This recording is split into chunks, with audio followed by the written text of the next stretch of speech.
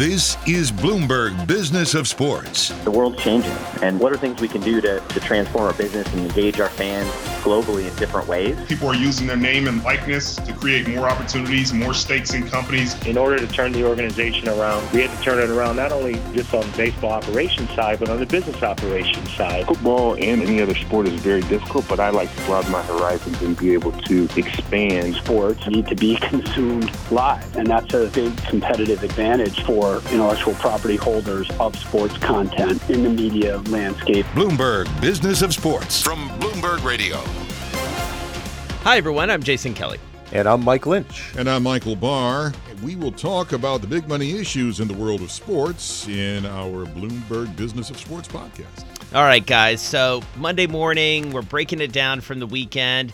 Let's start, in the obvious place, the movie theater, or, probably more likely my couch and lots of couches. Lots of people downloading or viewing or maybe even going to a movie theater to see Space Jam: A New Legacy. This, of course, the long-awaited sequel to the 1996 movie. That one starred Michael Jordan. This one stars the other end of the GOAT argument, LeBron James. Lynchy, pretty good numbers. We're used to LeBron putting up pretty good numbers. He put up a good number at the box office. He's not even in uniform for this one officially, but he put up big numbers. That mark of $31.6 million doesn't include you and all the other people on the couch. That's just people who actually went to a movie theater, was something that a lot of people haven't been to in a long time. It had bad reviews, but people didn't care. And as Teddy Roosevelt said, it's not the critic that counts, it's the man in the arena. And the man in the arena is LeBron and all the Looney Tunes characters, and they just delivered. And, it's the perfect timing. I mean, look at this. In the Northeast, it was a rainy weekend. People were looking for things to do. The NBA Finals are still going on. And there was just a onslaught of social media promoting this movie, and it all worked, and it clicked in weekend number one. Mark this down as I'm pretty sure the only time in history where that Teddy Roosevelt quote is invoked for Looney Tunes, Michael Barr. Space Jam, we all remember the OG, and again, as I said, this was long awaited, but the timing is great, and I have to say, and Lynchy's sort of alluding to this, sort of doesn't matter if it's a good movie, right? Let me tell you what this movie is for. And Lynchy hit the nail on the head. And this is for guys like me who used to watch the old Warner Brothers cartoons many years ago, and we're looking for an excuse to watch something like that again. So you get the grandkids or you get your youngest child and you watch this movie. It's like, okay, I'll watch it with you. And you're giggling in the background when Daffy Duck gets it just like everybody else, because you remember all those old Bugs Bunny cartoons where Daffy Duck got it. So this is what this is all about. That's why I want to watch it. Well, it's interesting, too. So my two teenagers were watching it last night, of course, late into the night after I went to bed. I had already watched it because, I don't stay up as late as a teenager. But they were into it, and as my 18-year-old son Will said, he's like, it's probably not going to win any Oscars, but it's very entertaining.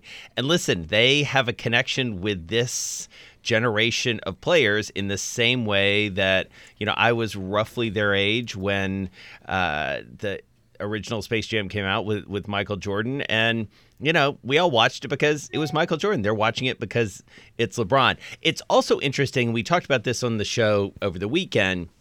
This also comes at a very fortuitous time, Lynchy, for LeBron and his Spring Hill company, the media and entertainment production company that he started with his friend Maverick Carter, his longtime business partner and childhood friend Maverick Carter.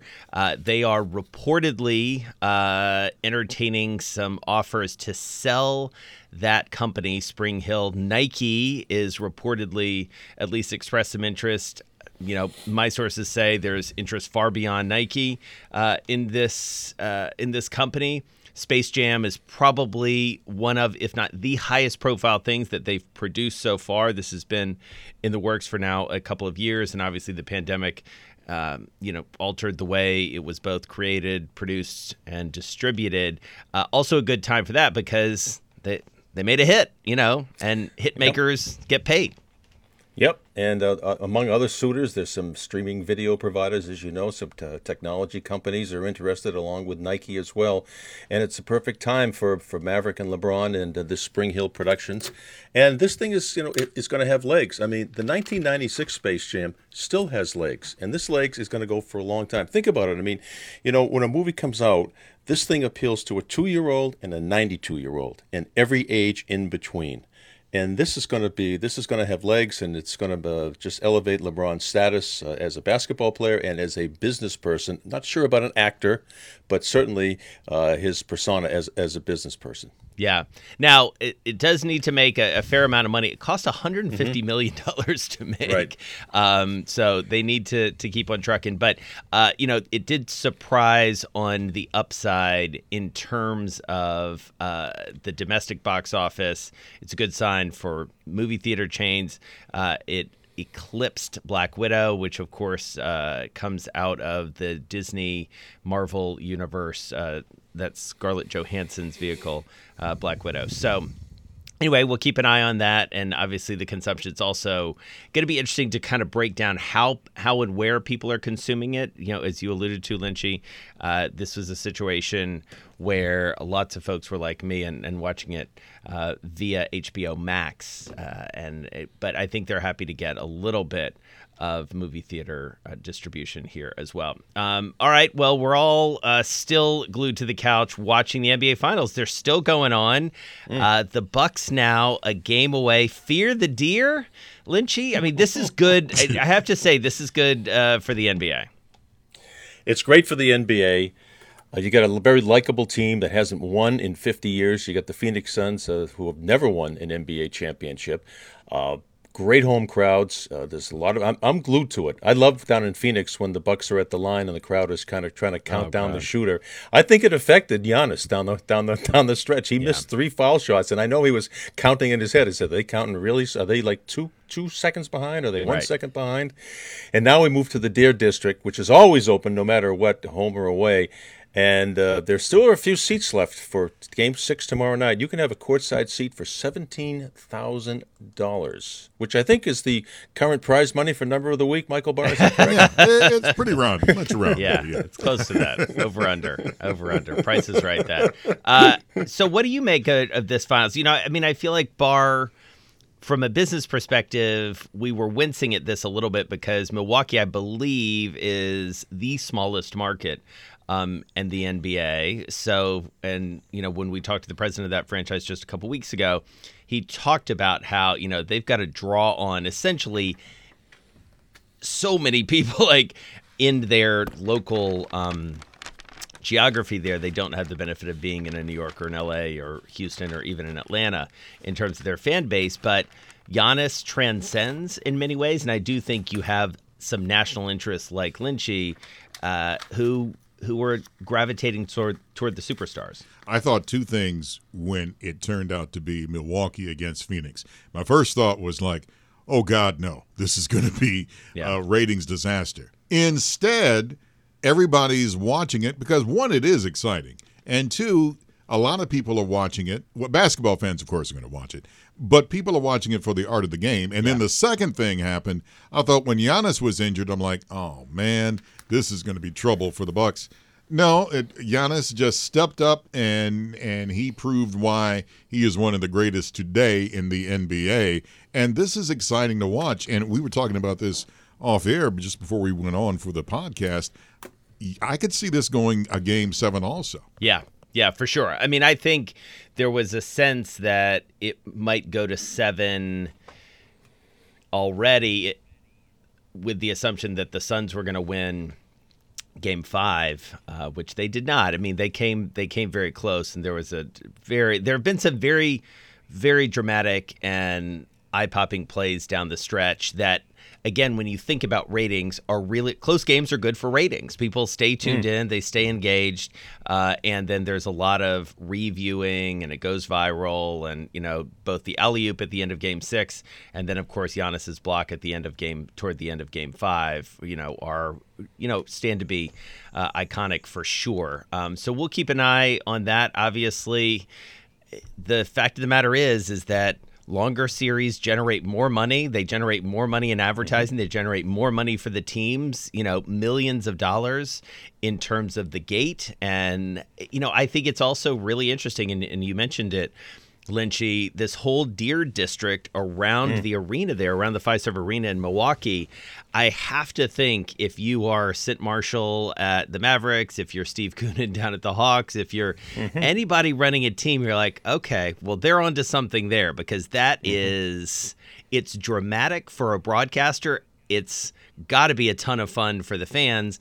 And those are local businesses that are doing quite well when 20,000 people show up for a couple hours before the game, during the game, and then, especially if they win, celebrating or maybe drowning their sorrows after the game. So that's real. That's a real economic engine that I think can't be overlooked when you think about the ecosystem that builds up around successful franchises.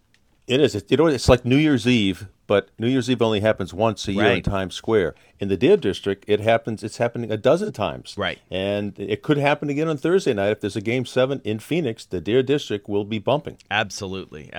Yeah. So we'll be tuned in, of course. I'm guessing you at least were tuned in for a lot of the Open, as they call it, Lynchy. Morikawa, I mean, this guy, I think if you haven't been paying close attention, he's a comer when it comes to golf. This is a guy who, I mean, I love this statistic. The first ever to win 2 majors in his first try. Mm-hmm. Crazy. He played golf at Cal Berkeley. He came onto the scene, and he has just been amazing. He wins $2.07 million yesterday. He has made $6.9 million. This is just in purse winnings. He's number 1 right now. But more importantly, I don't know if anybody heard when he accepted the claret jug, he gave about a little 2-minute speech, and it was just dripping with class, humility, dignity. He thanked all the fans. He said, we missed you all last year with the pandemic. He congratulated his caddy and said it was his birthday, and the crowd broke into happy birthday to his caddy. This is a likable guy. Now, the tour is looking for the face of the tour. Tiger, we don't know if he's ever coming back. We don't know if Phil is ever going to win again. DeChambeau keeps just stepping on himself and just can't say or do the right things. Koepka's always got a snarl in his face. But this guy, Colin Morikawa, I think could emerge as the face of golf. He's likable, and I'll tell you what, this guy can play. Yeah, absolutely. And the Open, I think, is fascinating. I don't know if you guys have ever been. I got a chance to go many years ago with our friend who's been a guest on the show, Billy Andrade, when he was playing there. Mm-hmm. And it's just a whole different deal.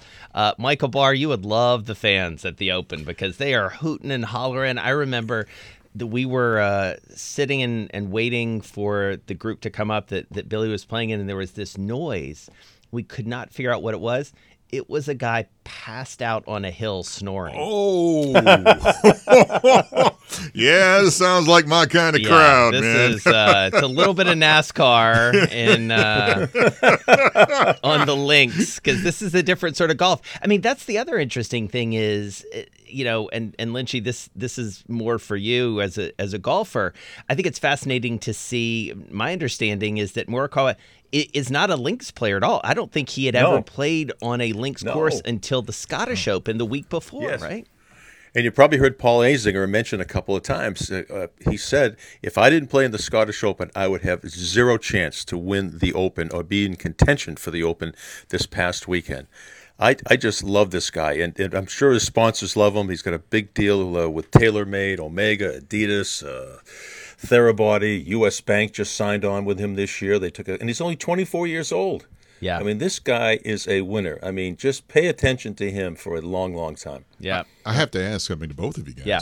And you brought up a lot of sponsorships there, Lynchy, and Jason also, because we were seeing a bunch of golfers just destroying their clubs left and right, and golfers were getting into trouble because they were first said something that they shouldn't have said about their sponsors for the clubs, and then was it DeChambeau that said, I'm sorry, I just played poorly. And I'm wondering now if golfers you didn't see this really back in the day of a golfer just breaking a club and this and that, whatever. Is this the way golf is going to be now? I don't think so. I mean, DeChambeau was just so strong. He's like Bo Jackson. Remember when Bo broke a bat over his thigh when he struck out? Well, DeChambeau could basically do the same thing with a golf club. He criticized his Cobra golf club, which is specifically made for him. It's 5 degrees. It's you can't find a driver in a pro shop under 8 or 8.5 degrees. And he's not a likable guy. Koepka is not a likable guy. But this guy Morikawa is great. There's an old saying, a poor carpenter blames his tools. Right. And that's what DeChambeau is the category he's fallen into with a lot of people right now. And that's a tough hole to crawl out of. It's a tough hole to crawl out of. He is going to the Olympics. He's on the Olympic team with Morikawa. Wouldn't it be something if Morikawa goes over and just parlays his Open title with a gold medal in the Olympics? Yeah, exactly. Keep an eye on that. If you didn't listen to it, speaking of the Olympics, go back and into the podcast feed and listen to our conversation with Andrew Zimbalist. He's a professor at Smith College. He has done the most work of anybody I've ever seen on the economics of the Olympics. And it was a fascinating discussion, in part because I did not fully appreciate until we had this conversation what bad business the Olympics are at this point. And I am sorry to say, over the weekend, it feels like it's taking at least a slight turn even for the worse, as you've got the likes of Coco Gauff, American tennis player, of course, testing positive for COVID, taking herself out of the Olympics. She's unable to compete. You had a gymnast who, as of this recording, has not been named from the U.S., who has tested positive.